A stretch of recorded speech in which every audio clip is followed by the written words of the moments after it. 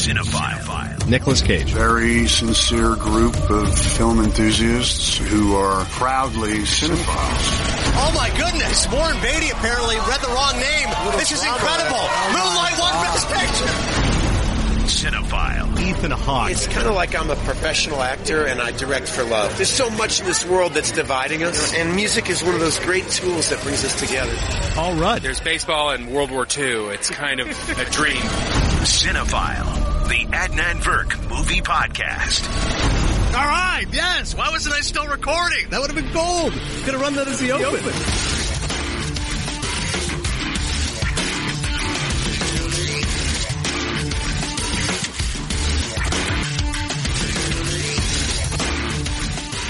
A restoration comedy filtered through this director's eccentric modern sensibilities is what The Favorite most resembles. Witty, profane, sexually explicit, improper in the extreme, a comedy of manners without any manners at all. That's from Bob Mundell of NPR. One of the films I'll be reviewing is The Favorite, which is in many ways an Oscar favorite this Oscar season. We'll be talking about that film along with If Beale Street Could Talk, Barry Jenkins' new movie, A Private War starring Rosamund Pike, and Beautiful Boy with Steve Carell and Timothée Chalamet. Thank you so much for checking out Cinephile, as always, on the ESPN app and on iTunes. Tell all your friends. We're on Twitter, Cinephile ESPN, CINEPHILE. You can hit us up personally. ADNAN, ESPN is my handle. And also we are on Instagram as well. Instagram, what it's all about now. I'm putting stories out there. We're all over the place. So check us out on Instagram as well. Cinephile ESPN, CINEPHILE, ESPN. And of course, please give us some love on iTunes. You can post a review as well. I always rank my movies at a 4 police. Please rank the pod at 5 stars and leave a comment for us. Last time we had a scathing review of Rick Passmore. He's still wounded and nursing his wounds. But in fact, it just water off a duck's back. Passmore's fine. What did your friend say, actually, when you told him about this? It's accurate. Okay. They all agreed with Hot Lunch Guy or whatever his name was. Yeah, Hot Lunch Guy actually was the person who handled this. Lots of awards talk. Let's do that first. So the award season kicks off. You know, Dan is a very politically minded guy. It's like the Iowa caucus here this week because we've got the National Society of Film Critics, National Board of Review doing their top 10 films of the year. And then we also had the Independent Spirit Awards. Of course, those are for independent movies. The major news there, my guy Ethan Hawke wins Best Actor for First Reformed. I just did a Google Hangout on Gold Derby. Please check out that. Rick will retweet it, and I'll retweet it at some point with Tom O'Neill, who runs GoldDerby.com. If you go to GoldDerby.com, go to Experts Picks, you'll see all of my selections. Humble brag, I had the number 1 accurate selections last year in terms of Oscar winners. So Tom had me back on along with Chris Beecham, my buddy, big Mississippi State guy, loves to talk college football. So they had me on, and we're talking about the awards races, and I said, it's really a shame. A lot of this is unpredictable. I don't know what's going to win Best Picture. It's going to be one of Green Book. It could be The Favorite. Could be Vice. Could be First Man. It could be a variety of movies. It could be A Star is Born. There's about 5 or 6 movies that could be Best Picture. Once we find out the Globes, what they're going to release, once we see what the awards categories recognize, we'll have a good idea. I said, but Best Actor, I feel like pretty strongly now, it's going to be Bradley Cooper. It's going to take a locked up unseat him. Maybe Christian Bale for Vice, and maybe, Ethan Hawke for First Reformed. And Chris said to me, he goes, well, here's the best chance for your boy Ethan Hawke. If he just won the Independent Spirit Award.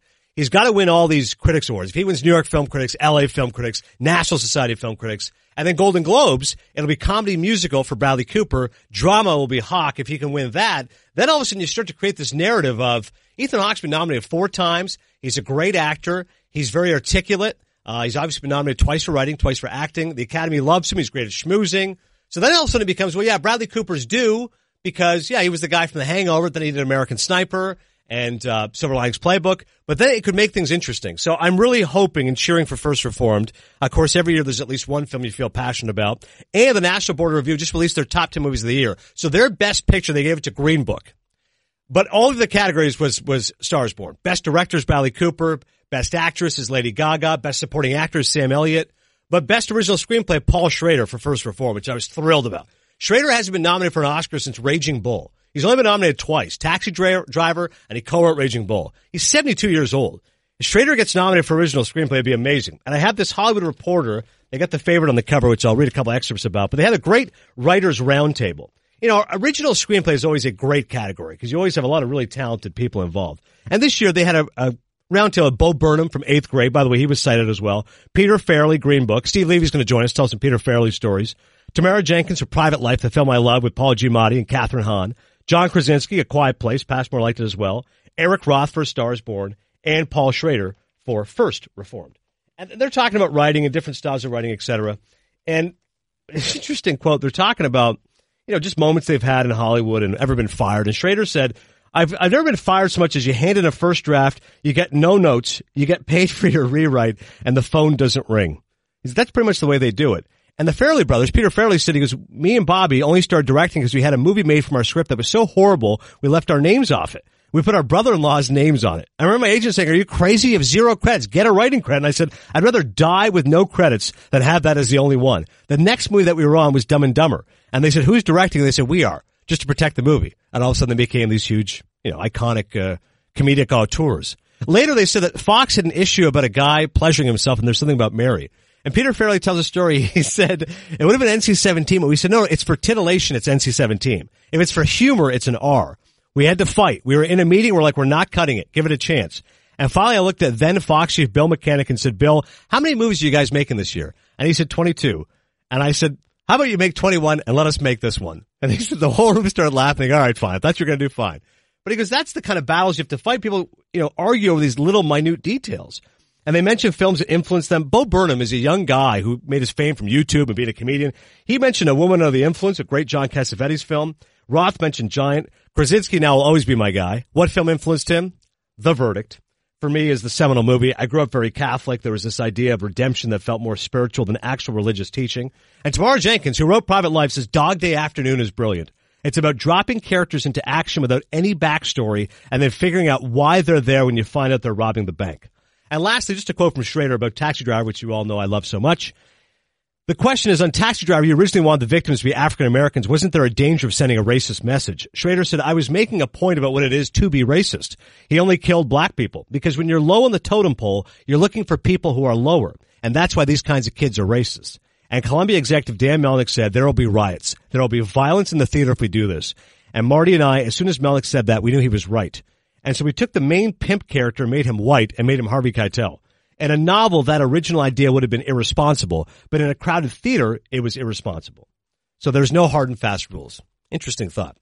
Speaking of hard and fast rules, you don't find any of those in The Favorite, the new film from Yorgos Lanthimos. I saw the screening in New York, and this is a film getting a lot of buzz right now. Listen, you could get Best Actress Olivia Colman, you could get Best Supporting Actress Emma Stone, Best Supporting Actress Rachel Weisz, Best Director Yorgos Lanthimos, the Greek filmmaker who did The Lobster, Killing of a Sacred Deer, and it's going to get nominated for Best Picture and it might actually win.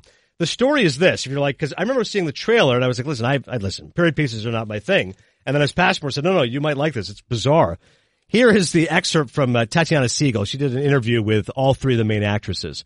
Perfectly timed for the mixed-up zeitgeist of the Me Too era, with women making historic gains in the midterms as the U.S. president regularly flings sexist insults like horseface. This female-fronted absurdist piece is about a power struggle in 18th century England, already being buzzed about as an awards race favorite. Coleman, who has experience playing British royals, she's now filming the role of Elizabeth II on The Crown, stars as Queen Anne, arguably the most powerful woman on earth in the early 1700s. Rachel Weisz plays her number one advisor, Sarah Jennings Churchill, Winston's great-great-grandmother, while Stone is Abigail Masham, Sarah's scheming cousin who arrives at the court and begins a sexually charged rivalry for the Queen's affections that turns the place into a snake pit. Rape jokes, female-on-female violence, orange throwing, and overweight naked men. The film is packed with enough incendiaries that it could blow up gender politics for a generation, or at least cause a stir during Oscar season. I wasn't sure exactly what to expect. I'd obviously not read this column before seeing the film, but that's an accurate description of it. It starts out as a conventional period piece, and you get all the hallmarks, and it'll get nominated for all major categories, costume design and music, and it looks picturesque. But Queen Anne, and by the way, Olivia Colman, you often talk about actors putting on weight. She put on 35 pounds for the role of Queen Anne. You know, very heavy dresses, etc. And the actress talked about wearing those corsets. I mean, it just changes your whole demeanor and your whole appearance and such. But that's exactly what it is. It's a love triangle, and it is a love triangle. I was not expecting the female-on-female scenes, but Rachel Weisz is courting the Queen in some ways, and then Emma Stone comes in the picture, and she's battling for the Queen's affections. And I think it has the template of a period piece. And if you like that sort of thing, if you like Merchant Ivory movies, if you like The Queen on Netflix, then I think you'll like the movie. But if you're someone who wants something absurd, you'll also appreciate this because he takes some chances. And if you've seen Yorgos Lanthimos' work, if you've seen The Lobster or The Killing of a Sacred Deer or Dogtooth, it shouldn't be surprised that he's not going to make a conventional period piece. He's going to make a really quirky, different film. I wasn't really sure about the ending. And so as I'm walking out with these other film critics, I turned to one of the guys and I go, say, what did you make of the ending? And he gave his idea, and I go, it's not bad. And then somebody else just chimed in on the elevator and goes, I actually think it's this. And I go, interesting. That's not to say it's an ambiguous ending, but it's one that I think is a little bit open to interpretation. And again, it's one of those movies that I wish had been a little bit longer because I enjoyed the movie so much. I'm going to give it 3 Maple Leafs. It's not really to my tastes. As I said, period piece. It's not something I'd watch again. But listen, this is coming from a guy who just rewatched all 86 episodes of The Sopranos. So if I'm telling you The Favorite is a good movie, if you're really into this movie, you're going to love this movie, and it's going to get a lot of Oscar play. So make sure you check out The Favorite. It'll be, it's in limited release right now. It's expanding wide as we speak. Not yet open, but I also saw the special sneak preview of If Beale Street Could Talk. Been hitting up my boy, Barry Jenkins, been sliding into his DMs. We're going to try to get him on the pod at some point. But, terrific movie. Very, rapturously shot. And there's one thing about Barry Jenkins. You know, he's only made a couple movies now. Moonlight and this. Moonlight won Best Picture, if you haven't heard. But he's got a gorgeous sense of design. I mean, his cinematography is so beautiful. The story is based on a James Baldwin novel. He actually said he wrote it years ago, even wrote it before Moonlight. And he wasn't even sure if he had the permission of the James Baldwin estate. How about the chutzpah on this guy? He writes the script, and he wasn't even sure if he can get approval from the, passed away author. But instead, he was able to get approval for it. Moonlight ended up grossing $65 million worldwide. So he said, all right, the passion project I really want to make is this movie, If Beale Street Could Talk. James Baldwin wrote the novel in 1974, a $12 million movie, and it's filmed entirely in the streets of Harlem. It's about an African-American couple, 19-year-old Tish and 22-year-old Fonnie, on the verge of marriage and a baby when Fonnie is suddenly and falsely accused of rape. And it's obviously a heavy theme, but what I really appreciate about the film is how beautiful it makes love look. And especially in the first third of the movie, it really shows a couple falling in love. And it's a period piece, 1970s Harlem, and it's an African-American couple, but I think it's really relatable. And it's just the way he shoots it, even the music. And he talked about the music and said, originally he had a lot of horns and percussion, but he said he had to put the strings in. You know, the strings are really the music of love, and that's what ties together this love story. It does obviously turn dark, though, because, of course, the main character is arrested under these false accusations, and then the story goes in a different direction, and Regina King ends up stealing the movie. On Gold Derby right now, I've got her as the favorite to win Best Supporting Actress. She plays the mother of Tish. So Tish is the female, 19-year-old who's pregnant. And she has a scene where she goes, originally it was going to be shot in Puerto Rico, but then after the hurricane, they had to move it to Dominican Republic. But she's got a scene where she confronts the woman who says that she was raped. And it's one of the best scenes of any movie you'll see this year. And if anything, that'll be her Oscar scene. Regina King is so good in the movie as she confronts her. You can feel a mother. You know, a mother's trying to say, listen, my daughter's pregnant. Her fiance's in prison or false accusations. Like, are you absolutely sure that he did it? Was it not just at night? It was dark. Maybe it's a racist cop. They're just saying, all right, here's a police lineup. Number 4 did it, right? Number 4 did it. Just say he did it. And the woman just doesn't want to go there. She doesn't want to have these images, these memories again. But this mother's fighting for her daughter's future because she needs to have her fiance in her life. It's a really powerful scene, really well done by Barry. But I think the movie will do well. It might be a little bit deliberately paced, but I think that goes along with Moonlight. I'm going to give it 3.5 Maple Leafs. I'm so fond of his work, and I just thought it was so beautifully shot. But maybe not to all audiences. But we're going to try to get Barry on at some point. If Beale Street Could Talk, a movie that's obviously very important to him, and he and I have a very good lineage as well. Next movie is Beautiful Boy, a classic example of the book better than the movie. Read the book years ago. Entertainment Weekly had it as like the best nonfiction book of the year. It's by Nick Sheff, who's a writer, and it really shows how guilty he feels that his son, who has all these advantages, I guess upper middle class education, and yet becomes a drug addict. And it goes from him feeling like, okay, I think I know my son pretty good. You know, his dad's talked to him one day, and his son's like, Timothée Chalamet plays his son, by the way. Like, hey, you ever smoke weed, Dad? Like, yeah, okay, yeah, back in the day, 60s, sure, hippie, a very liberal writer. Okay, you ever smoke cigarettes, have a couple of drinks? Yeah, sure. You want to do a joint together? No, come on, buddy, I'm old. No, come on. And it shows how these innocent moments, and then the kid kind of feels like, well, then the boundaries get pushed a little bit. Like, all right, well, my dad smoked weed a little bit. Let's try something else. And I think the movie's hurt by the fact that it's not going chronological order. You know, you see the kid in rehab, and then you see him when he's younger with his dad, and then it jumps forward to when he's having a relapse, and then it goes to when he's high, and it goes back to when he's younger. And I think it really killed the narrative momentum of the movie. Like, one of the reasons Trainspotting is so great is it shows you the highs and the lows. One of the reasons why Drugstore Cowboy with Matt Dillon is so good is it shows you the highs and the lows. One of the reasons why Leaving Las Vegas is so great, it shows you the highs and the lows. When these guys are high, when they're drunk, they're having fun, and they're fun to be around. And then there's the inevitable crash. So by shape-shifting a little bit, you're robbing the audience of that momentum of investing in this character. You kind of already know, first of all, where the story's going, so you're robbing the story of suspense. And B, you're just not letting the audience care enough about the character because you're jumping back and forth. You're zigging rather than zagging. Having said that the performances are good, Carell continues his streak now of saying, I'm going to be serious roles. I'm not just going to be the guy from the 40-Year-Old Virgin. And I think he's compassionate and plays a good job of playing Nick Sheff. Chalamet's great, though. He's going to be a contender for Best Supporting Actor. Obviously did not win previously, but was nominated. And I think he'll definitely get nominated for Supporting Actor. He really shows the urgency in this kid's eyes. You know, like when his dad's asking him. I can imagine these conversations would be just grueling for fathers and sons. It's like, well, you know, what happened? Like, why are you doing drugs? Like, if you can just ask it. And it's like, listen, I smoke pot and then try a little cocaine and then it's heroin and now I'm on meth. And it's like, whoa, like how did this happen? And he's like, it makes me feel good. And that's it. And it's like, I think the movie does get credit for not necessarily being too psychological about it, meaning not giving Chalamet's character this backstory of being he was wounded or abused or troubled. It was just, I just started trying drugs because I liked it. I just felt good, and I had this emptiness and this sadness, and it replaced it. And once I started going, I couldn't stop. And once you try meth once, there's nothing better. And there's one scene where Carell's character goes and talks to a drug counselor, and the guy recognizes Nick because he's a pretty prolific writer in New York. And he goes, "Oh, are you doing a piece?" He goes, "No, I'm not doing a piece, Mom."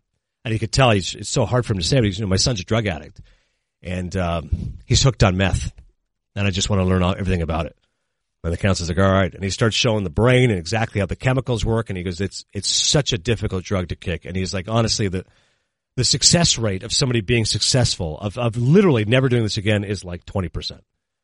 And he's like, what about just living? And he's like, it could be 50-50. And it's like, oh my God, for a dad to hear that, absolutely harrowing. So obviously, and the film makes a very clear point with the end credits, for all those suffering and seeking help with addiction issues, it's never too late to try to seek help. And the movie is a powerful reminder of that. But I'm only going to give it 2.5 Maple Leafs. Maybe I'm hurting it because the book is clearly better than the movie, or the fact it just feels like at times like a Hallmark Hall of Fame movie, little movie of the week here. I know, it's harsh. Stan's right, it's harsh. But for the performances alone, especially Chalamet, I recommend seeing it. And maybe I just am more invested because I read the book. Mixed reviews on Rotten Tomatoes. I think it's like a 67%. Is the book in chronological order? It's a good question. I believe so, yeah.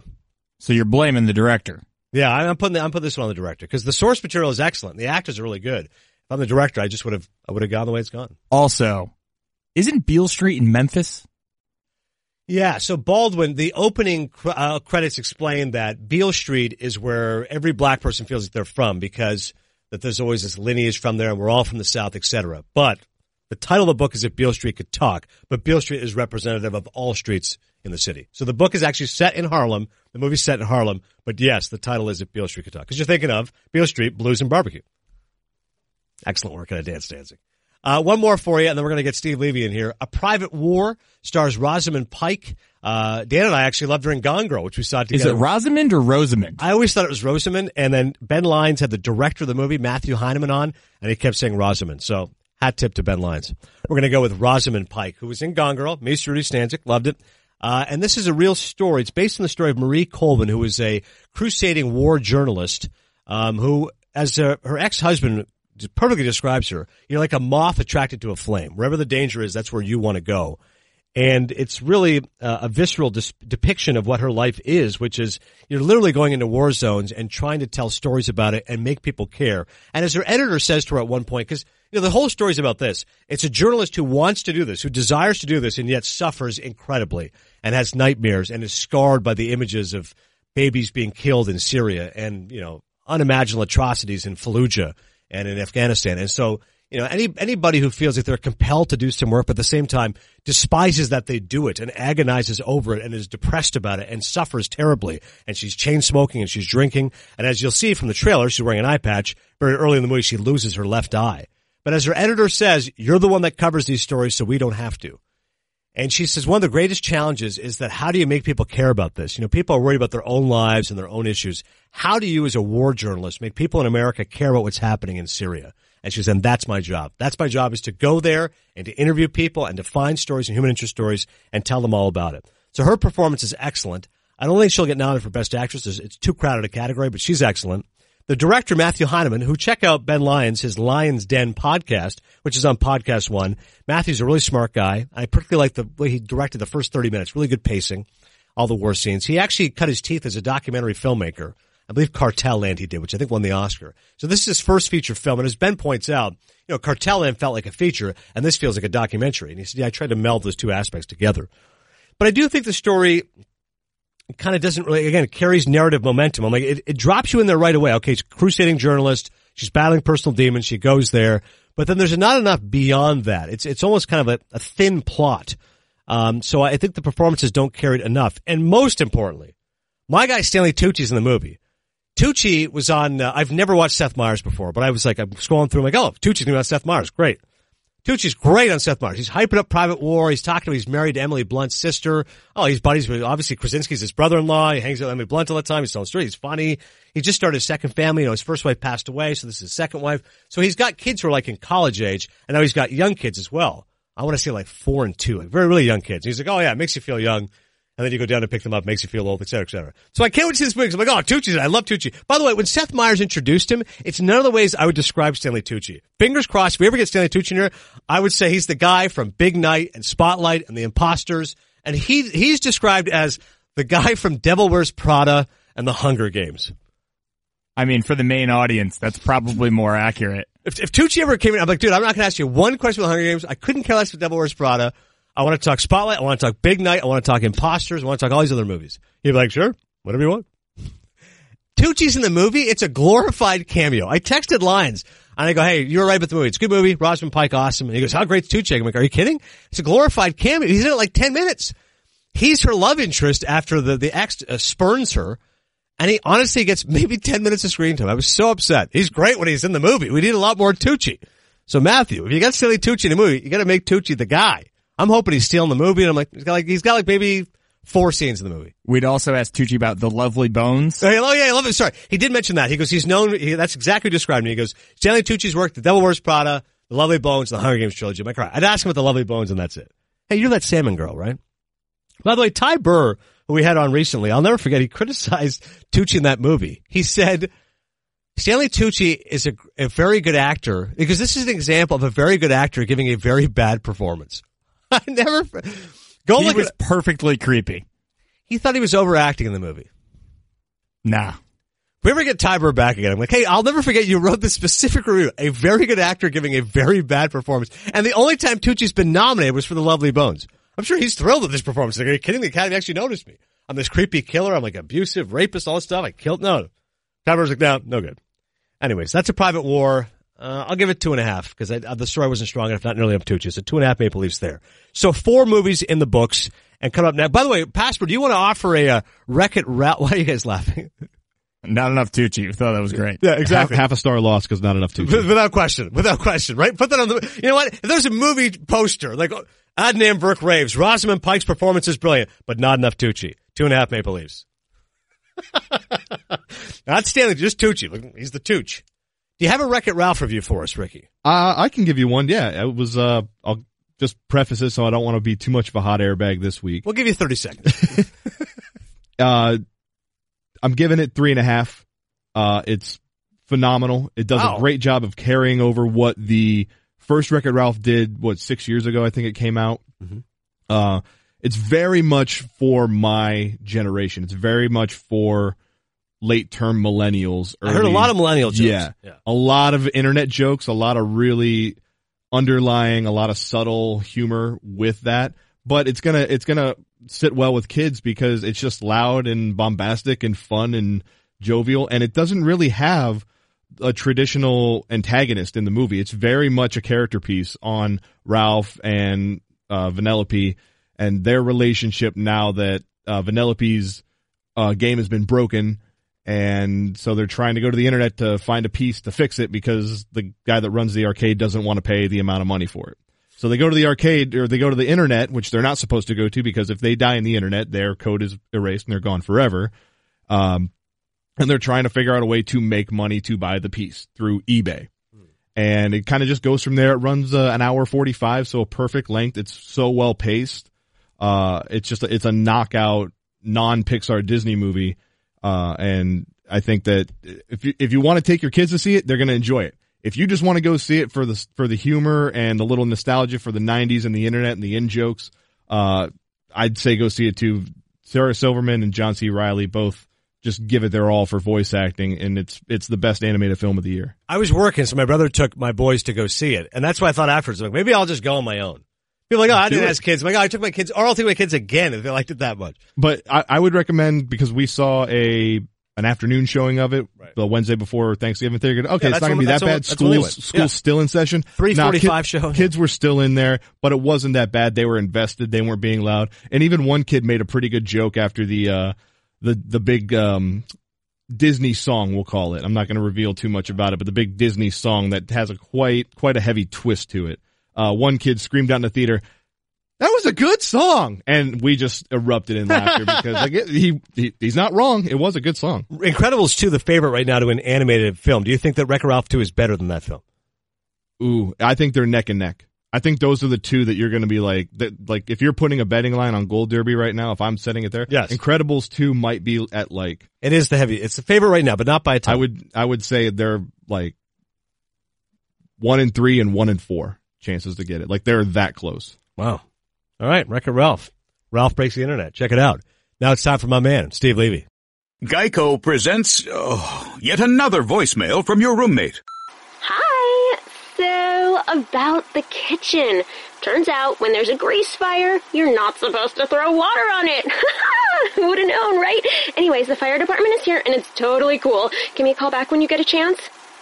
The Geico Insurance Agency could help keep your personal property protected, like if danger is your roommate's middle name. Visit geico.com to see how easy it is to switch and save on renter's insurance.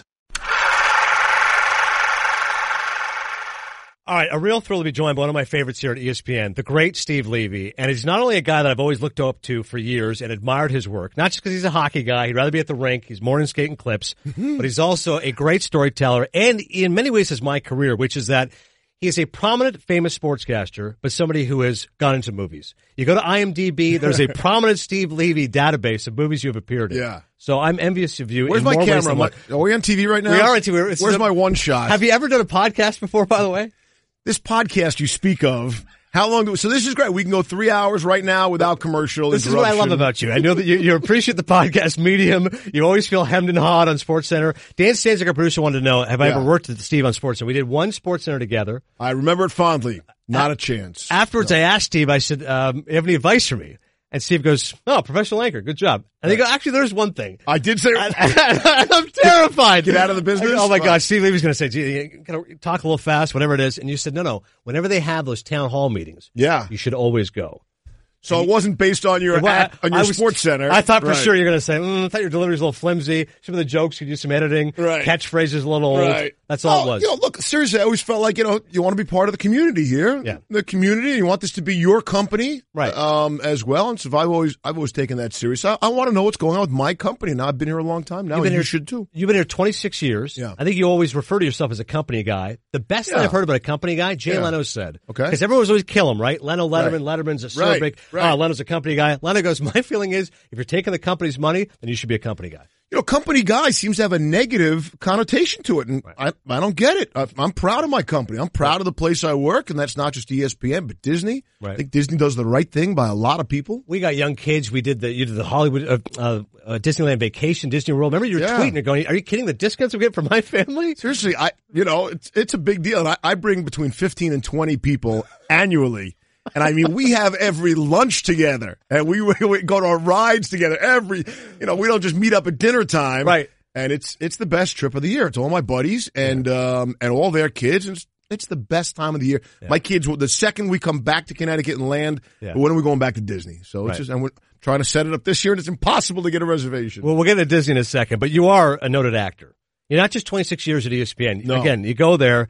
First and foremost, Peter Farrelly is the director of a film called Green Room, which is getting a ton of great buzz right now. Yep. And it's everywhere. People are talking about it, just open in theaters, limited release. I want to read this quote to you, and then I want to get your just thoughts about the Farrellys in general, because I know you've known them for years. Yeah. But people are wondering, it's always been the Farrelly brothers. This time with Green Book, it's just Peter Farrelly. So Peter said this in an interview. The truth is, my brother had a tragedy in his immediate family, a big one. Bobby's 20-year-old son died in 2012, and he had to step away. He needed time, and at that moment, I ran into the guys who told me the story, Green Book. I said, this is a home run. I love this story, and so I just jumped into it. But believe me, this movie would have been better if my brother were involved. He always makes things better. I miss working with him. For those who don't know, Farrelly Brothers, Something About Mary, Dumb and Dumber, many others. It's a big hit, yeah. You've known them for years. How do you know these guys? So, it's all about relationships. Like in life, it was a gal I was dating for a long, long time, and she was an actress, and they had thrown her a couple of bit pieces. She was an extra in Something About Mary. Nice. And she introduced me to them, and I was like, hey, if you ever need a sportscaster, ha, you know. And like, bam, the next week, hey, if you want to come by and do something, and things sort of went from there. But they are so tied together.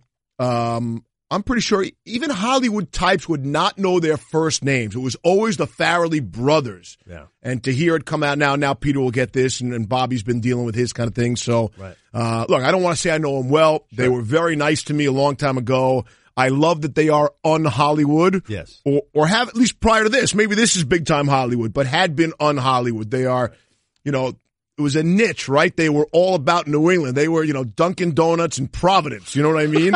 Proud Rhode Island guy. Really, right? It was just, you know, anytime they could put Cam Neely in a movie. Yeah. What was the Matt Damon? And they're stuck together. Stuck on You. Yeah, Stuck on You. So, That's a of good course, movie. they're goalies, right? The two brothers, they got to be goalies, right? And, right. Bobby actually was a goalie. Bobby did play some minor hockey, I guess, and was a goalie there and pretty good at it, too. Right. So, but they always had a hockey lean. Yes. There was a big New England sense to them, and they were jeans and T-shirt guys, and again, so un-Hollywood. They were known for putting their buddies in the movies. Right. And they were known for taking care of also special needs. Yes. They had a lot of special needs kids in the movies. Big time. And the one movie I'm in the most, way too many scenes, The Ringer, is all about Special Olympics. Right. And I looked at the script, and I'm like, you know, ESPN is never going to approve this. Very politically incorrect. And ESPN approved, and of course the Farrelly brothers gave a huge piece of the proceeds donated to the Special Olympics. Right. And in the end, made the Special Olympics look great. But if you just watch the first 20 minutes, you're like, hey, wait a second, where are we going with this? So, and that's the one of all the movies that I've done, people on Twitter still light me up with a line or two about that. But again, I was in like 6 scenes, like way too many. I am much better in smaller doses. Right. You know, one scene, get in, get out, see you later, you know. What was the experience like being on set? Because Tim Kirchin told me when he did the Hank Azaria show. Yeah. He goes, when I went and did Brockmire, he goes, it's amazing. He goes, Amanda Peet was like struggling to remember some of the lines. They had to put like a big billboard and you kind of look and cheat and you get the lines. So he goes, it's amazing. He goes, they can memorize pages on pages, which we couldn't do. Right. But to just ad lib the way you and I could, he goes, it's impossible. So the beauty of playing yourself in these movies is you can't really screw it up because it's yourself. You would mess it up anyway, right? So they really gave me free reign in all the cameos I've had. They said, hey, you know, how would you say this? Right. And in some places I've actually turned shots around. I said, you know, we wouldn't really be here. It would be over the shoulder this way. Leaves turning into Cecil B. DeMille. Yeah. Directing over here. But to their credit, they want it as authentic as possible. Right. So we know what would, you know, ESPN really would do. Right. So that was great. There is a lot of pressure, okay? You say like Amanda Peet, for example. Right. I've been lucky to, so in the movies that I've been in, I've actually had scenes with some of the bigger guys. So Jimmy Fallon. Yeah. The Fever one big Pitch. Scene in Fever Pitch. You know, my whole philosophy is, listen, I don't want to make them stay any longer than they have to, right? I know in my experience, we're going to do these scenes 25 times no matter what. Right. If everything's perfect, we're still doing it 25 times. Mm-hmm. But I need to be perfect myself because I don't want to be the reason they stop down, right? Yeah. Imagine I blow Jimmy Fallon's best take, right? I mean, hey, Dwayne Johnson, sorry, you got to do that again because Levy can't say his name, you know. So that is the pressure, and that's where the perspiration is, you know. Yes. Will come from, and I was pretty lucky to get it right. Yeah. So being on set, very cool. Other $1 Million Arm you did as well, John Hamm movie, which, by the way, yes. They screened it here in Harper, and you're introducing it because it's a Disney movie. Right, you were in right. it as well. Yeah. And afterwards, you turn to me and go, what'd you think? And I go, well... You know, my honest opinion leaves, you were great. Jason Stark's in the movie. You're great. I go, a little long, love interest, but a good story. And I do like John Hamm. Gordon Gray, Mark Ciardi, they were like brothers, like the Farrelly brothers in terms of how close they were, Mayhem Productions. And so between the Farrellys and those guys, those are the only movies I've ever been in. People are like, how do you get these parts? I'm like, well, it's not because I'm a good actor. I became buddies with the guys who make the movie, and they can put pretty much whoever they want in the movie. It is amazing to go on location and see how big the productions are. In that $1 Million Arm, right. We shot in a parking lot of a strip mall. Right. That's where the scouts are. That was the audition. Right. I mean, so that was the thing. And of course, you're never where you're really supposed to be.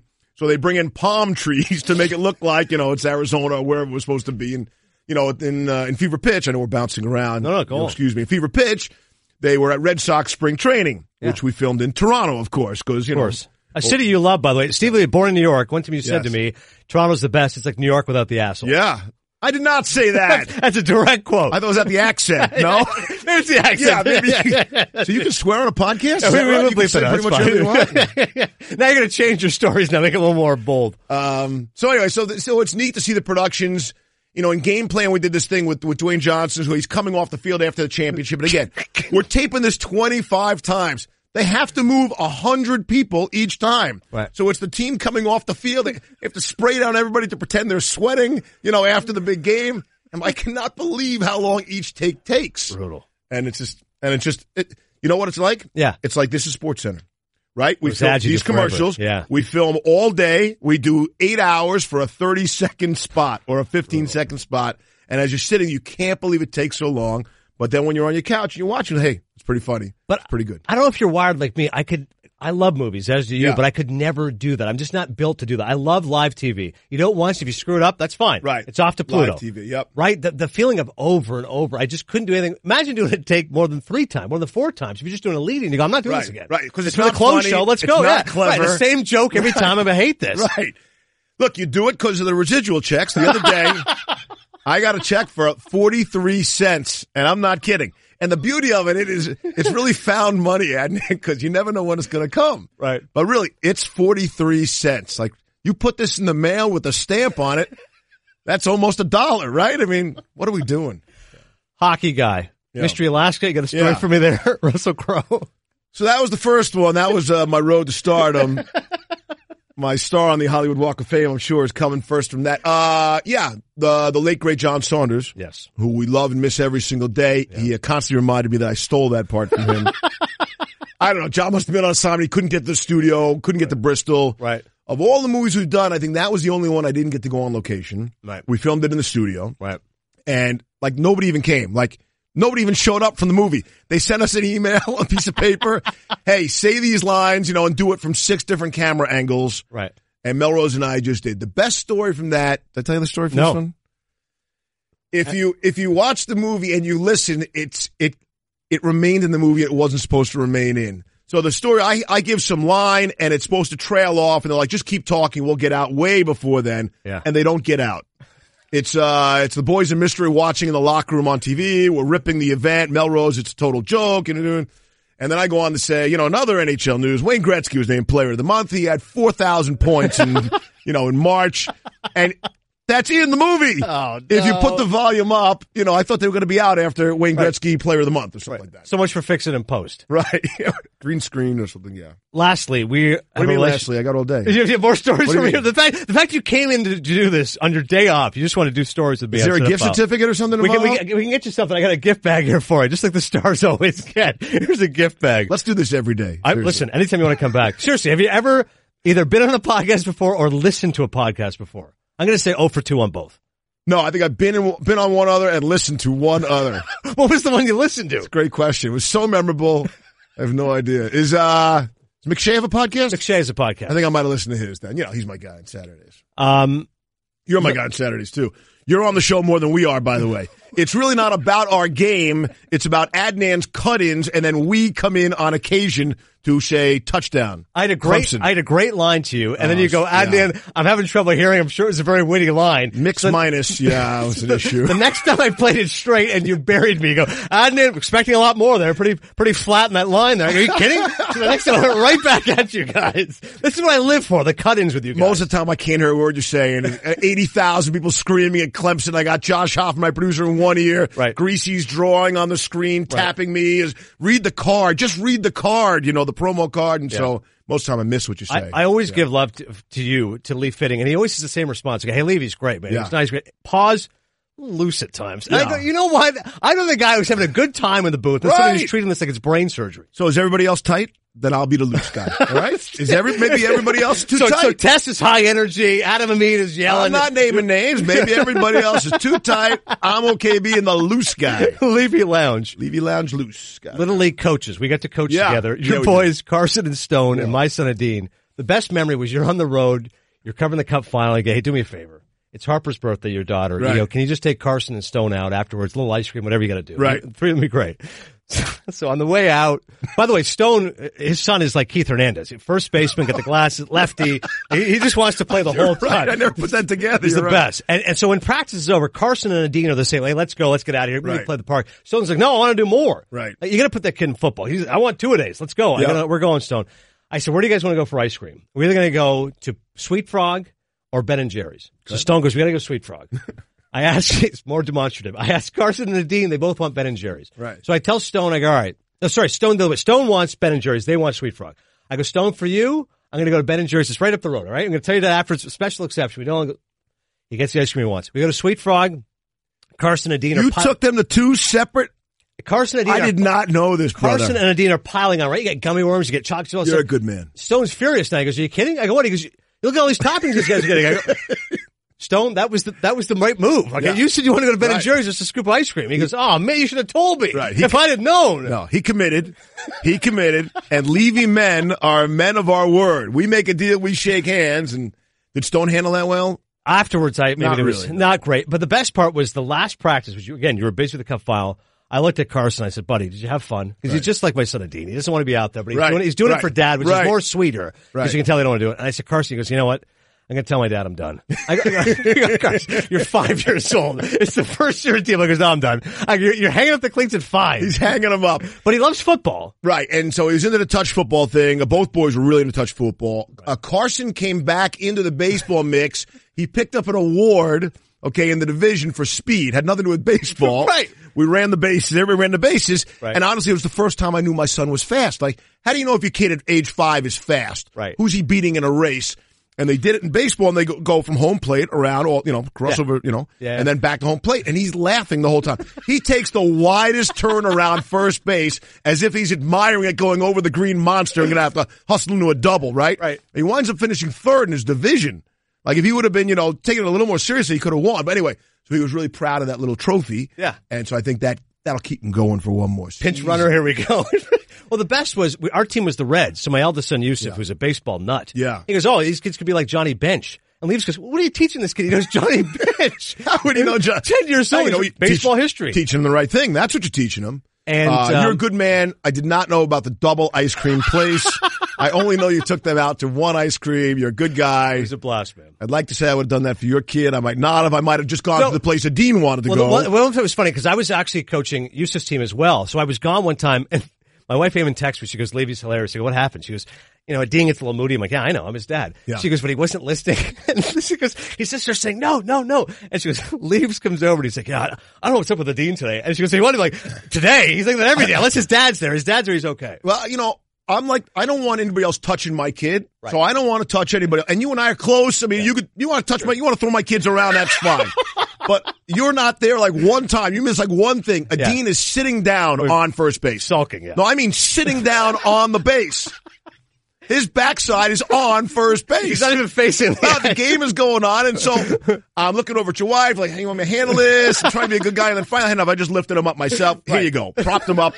So now he's standing at least on first base. So I did talk to Patrick Sharkey, though, because we got to get the band back together again. I said, absolutely. We're committed for life now. Favorite movie all time? Do I have to be in it? Or okay. All right. So, one that you're not in. Okay. I don't know the answer to this. I know the answer, and people... I loved About Last Night. I didn't know that. And that comes out of the blue. Yeah. I just thought the Rob Lowe, Jim Belushi combo was so good. At that point, Demi Moore was everything. 1986. Yeah. I think Mamet might have wrote the script, actually. And I still quote some of the lines from that, don't ever lose your sense of humor. And he's in the Cubs jersey, the softball scenes, the whole... I just thought it was a great movie. Relationships. Getting together, hot and heavy, breaking up, then trying to get back involved. I mean, I sort of lived that life. It's not going so good now. But that's great. Listen, happy father. You're living the life right now. So is this going to get edited at all? No, they're going to play whole thing. The whole thing. Last one. What about the every origin? part's been great. I don't think there's a place to get out. What about the origin of the catchphrase, if it's fair, it's gone? Right. And then it's a home run to dead center. That's really just the mocking of traditional radio sportscasters, that kind of thing, right. Which Kenny Mayne does really on a nightly basis. Yeah, he is satirizing what a sportscaster should be every night. In fact, we're sitting next to him, and he's in essence making fun of us to our faces every sentence that comes out of his mouth. Right. I only do it one time, and if it's fair, it's gone. Last point. Yeah. I always admired your humility. I told you one time, I said, Leaves, you're one of the best anchors here, and you always have been. And you said, Adnan, I appreciate it, but honestly, I'm not. You go, I always view myself as a second banana. I said, what do you mean? You go, I'm the guy with Stu. I'm the guy with Van Pelt. I'm the guy with Keith. And I said, that's not true. It's just as critical to be the straight man. You go, I appreciate you saying that, but I've never viewed myself that way. And I'm telling you, man, you're one of the upper echelon guys here. I hope you're very nice of you to say. I appreciate that. It's the great Steve Levy. Follow him on Twitter at Steve Levy. It's the only place I am. But your Twitter, I feel are you on Instagram yet? Because I feel that's the next level for you. What is the big deal? That's pictures, right? Twitter, yeah, Twitter's starting to go down. I tweet pictures though, so what is different? Twitter's good just for writing. Instagram's the where it's at. That's the pictures. You do stories. You're on the road so much. You and the Che, Gracie, you and the kids are out. Right. Hey, Harper made a recital. That kind of stuff. I put my kids' stuff out there that much. Yeah, no, you don't like the crazy people out there. You are protective of that stuff. Yeah. So you think I'm missing out on an IG? I think I get an IG. Yeah. What would my handle be for that? Bag of Leaves. Oh, you don't think that's taken? I don't think so. Wait, last one. Because we've had Oberman on the podcast. You know I love Keith. Okay. Give me a Keith story. Whatever story you got. And not the bulging disc story. Well, I mean, that's the one. He's the one who was sitting next to me, so I'll never forget that. He is the genius of geniuses. He is, one of the smartest guys on the planet. Yeah. When I came here, it was all about Keith and Dan. Right. And you tried to figure out, okay, which lane are you going to go into, right? Can you get close to either one? But probably not. But so I went towards Dan because at least I had a shot. I had no chance of being Keith, and quite frankly, I couldn't be Dan either. But at least that was Keith had the show written in the first half hour. Right. You ever get Mike McQuaid, who was their producer, talking about it? He tells a lot of stories. I mean, and one of the great one-finger typers of all time. Yes, KO just hammers it out. But it's every story. It's throwaway lead-ins are so well written and pronounced and produced, and his pieces are so much better. That's the hard part of sitting next to him, by the way. Yeah. Because you're sitting next to him on the show, everything you do in comparison looks a little weaker, right, than what the guy sitting next to you has done. But there's an element to you can't out Keith. You can't do what KO's doing, so you just do you. And I'll tell you what, he's got a rep and a rap, if you will. Sure. And he's always been great to me. Two guys I'll give you. Mike Francesa. Yeah. And Keith Olbermann, okay? Yeah. Guys who have had reputations in the industry for being, let's say, hard on others, hard on people. Yeah. Two guys have been great to me. Both of them, you'll never hear me say one bad word about Francesa or KO. Francesa back in the day when I was a fan in New York, he was always championing my TV work. And again, he was tough on a lot of people, made a lot of people's lives miserable, and apparently to this day still does. Apparently, cannot confirm. But he was always great to me. And KO, too, from the second I walked in the building, could not have been kinder, warmer, offering advice. Still sent me a text, still send me an occasional text after I do a show. You filled in for him, right? You hosted it. I mean, that's pressure when you filled on his TV show. And it was the same thing. You can't do what Keith does. But it comes into you a little bit. Because I've watched him for so many years, admire so much the run-on sentences, the delivery, the language is so sophisticated. It kind of gets into you a little bit. And you go, you can't mimic him. You just be you. But it's hard not to because it's a big seat to sit in. Wouldn't want to debate him on any issue, Adnan. On any issue. I once said one of the great Hall of Fame debates would have been, because I worked with Kurt Schilling a lot, if you could get Schilling and Olbermann together. Oh, that would be something. Now, that's pay-per-view. Forget about that Tiger Phil thing. No punches pulled. The great Steve Levy. Thanks, Leaves. All right, see you, pal. A Hollywood career spanning decades, and the tales of Tinseltown are told here. Inside the Lion's Den with Ben Lyons. So this is Paul Lieberstein, and I recently loved the movie Brad Status. It just hit me just at the perfect time. It's a movie with Ben Stiller, and it's about this guy taking his son around on a college tour and just feeling like insecure. He wasn't good enough to get into these schools that he's taking his son on the tour of, and he meets some old friends, and he's just not as successful as them. But his life is fine, and it's just that feeling of like, my life is it's not quite good enough. And then it's kind of helped a lot by his relationship with his son at the end. And definitely like the theme of the movie is, you know, you don't need to kind of like want like that. You know, the envy doesn't serve any purpose. But I left the movie, one, appreciating that, but two, just being like so envious, and I wish I had made the movie. It's like, God, why can't I make a movie this good? He's just an average man with an average life. And his reviews dictate that. Oh, right up my alley, first and foremost. Playing to my strengths. Dan Stanzik is. I thought it was a little much. Everyman. He may be the everyman, but Jesse Palmer, who is the best looking guy at the company and a fellow Canadian, was sitting at Dan Stanzik's desk yesterday, just poring over notes at the college football show. So listen, Dan might be the everyman, but he's tight with Jesse Palmer. Really got to update that open. Really resent that. Before we get into Everyman this week, I want to point out that Shelton M. Birch is sliding into my DMs, and he said, question for you, I was listening to Cinephile, great podcast, was searching to see if you've reviewed one of my favorites, Interstellar. Do you have a link, or what are your thoughts on it? No pressure. I'm just curious what someone who actually knows movies thinks about it, because I barely know enough about them to tell you the difference between Michael Caine and Michael Scott. Sorry to bother you having to do it. So anyways, my point is, if you'd like to do an Interstellar Everyman at some point, I know you like that movie. It's long. It'd be a long rewatch. I do like it. Not as much as our guy Cerruti, but I do like it. Cerruti adores it. He loves it. But if you ever want to do that one, that's in play. Okay. All right, here we go. When Chekhov saw The Long Winter, he saw a winter bleak and dark and bereft of hope. This seems a little more highbrow than the Everyman when you're starting with Anton Chekhov. Oh, no. Okay. Yet we know that winter is just another step in the cycle of life. But standing here among the people of Punxsutawney and basking in their hearts and hearts, Groundhog Day! I couldn't imagine a better fate than a long and lustrous winter. That's the best one you've ever done. Groundhog. I haven't even done it yet. That's Groundhog Day. Groundhog Day. Day, Movie. A 1993 romantic comedy written by Danny Rubin, directed by Harold Ramis, and starring Bill Murray and the sneaky hot Andie MacDowell. Murray plays Phil Connors, a pompous, arrogant, Pittsburgh-based weatherman sent to Punxsutawney to cover the Groundhog Day festivities. Phil wants to get back to Pittsburgh as soon as possible and makes no secret about it to his newly hired producer Rita, played by McDowell, and his cameraman Larry. But a sudden snowstorm that Phil predicted would miss them keeps them in town for the night. When Phil wakes up in the morning, it's as if the previous day never happened. He hears the same portion of I Got You Babe by Sonny and Cher on the radio. He's asked the same questions by a woman at the bed and breakfast where he stayed. He sees the same acquaintance from high school, Ned Ryerson. Yes! While walking Ned to Gobbler's Ryerson Knob to do his Groundhog Day report. Am I right or am I right? Am I right? Am I right? Am I right? And the same snowstorm keeps him in town again and again and again.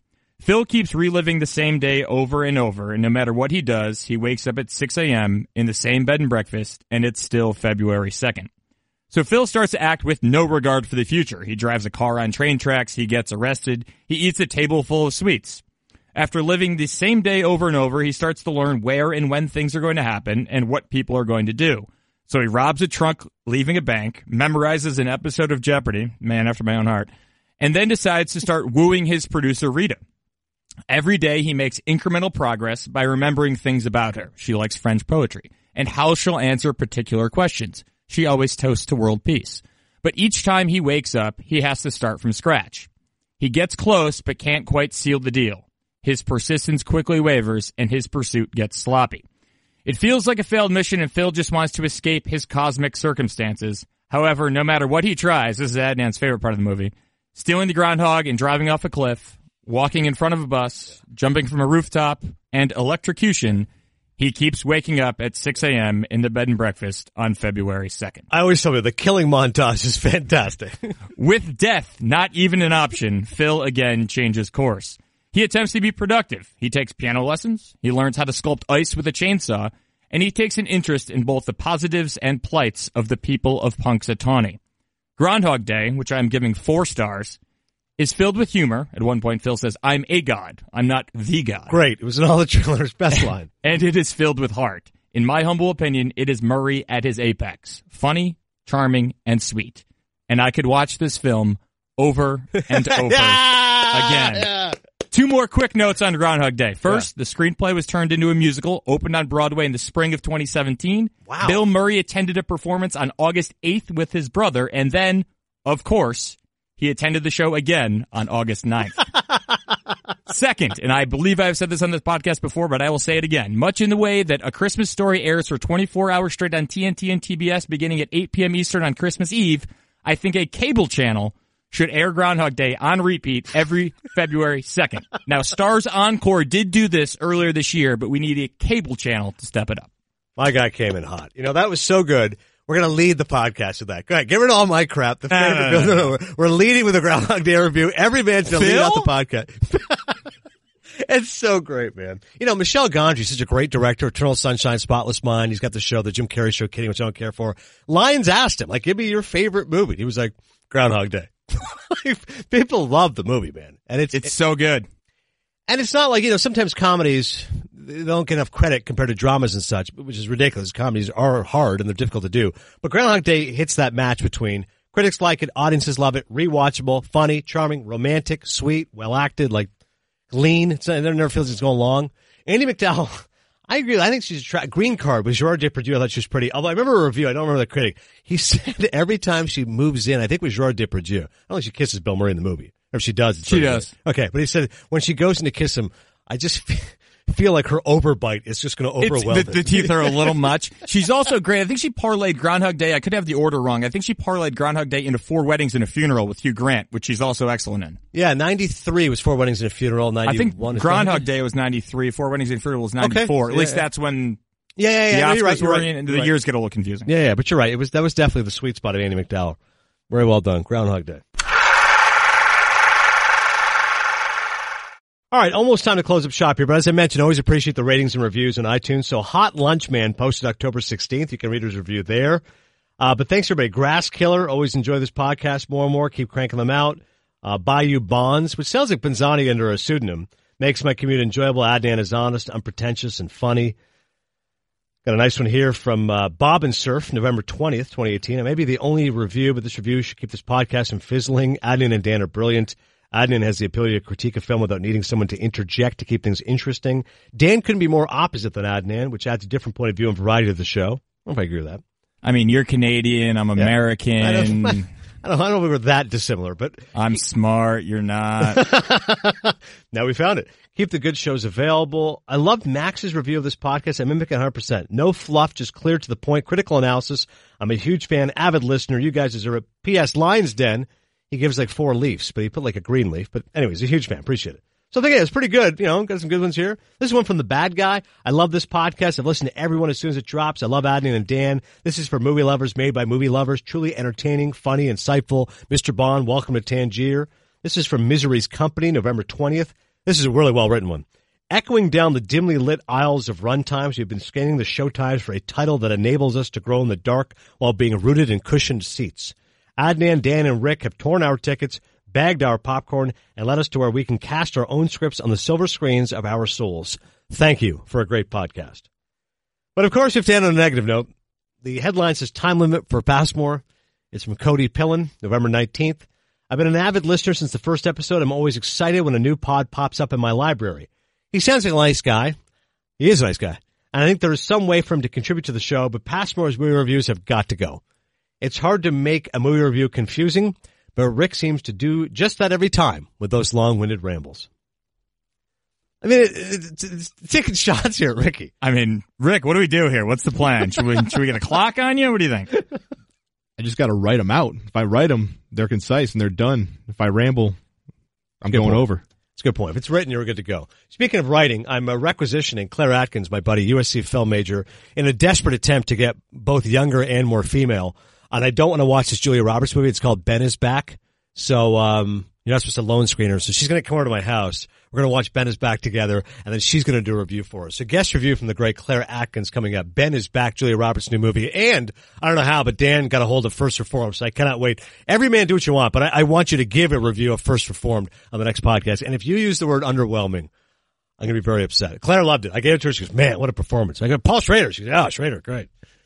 We'll see. We'll see what Dan thinks. And on the next podcast, what else will I be reviewing? Coen Brothers' new movie. That's on Netflix, Ballad of Buster Scruggs. I'll talk about that. And I just got the frontrunner, Gary Hart, your boy. Although mixed reviews, I'm upset right now. I don't know what, not getting buzzed right now. Apparently they say Hugh Jackman's hair is the best part of the movie.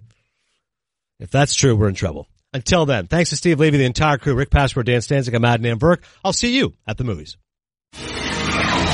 Don't miss out on the next episode of Cinephile. Subscribe to the Adnan Burke Movie Podcast by clicking the Listen tab in the ESPN app. Everyone is talking about magnesium. It's all you hear about. But why? What do we know about magnesium? Well, magnesium is the number one mineral that 75% of Americans are deficient in.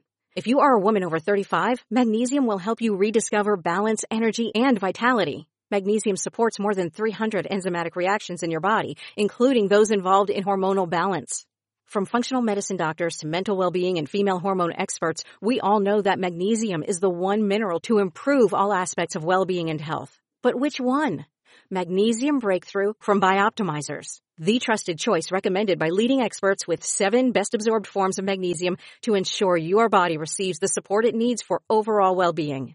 Go to bioptimizers.com/balance today and use code BALANCE10 for 10% off. Support your journey to wellness at bioptimizers.com/balance. Magnesium Breakthrough from Bioptimizers, your foundation to optimal health and vitality.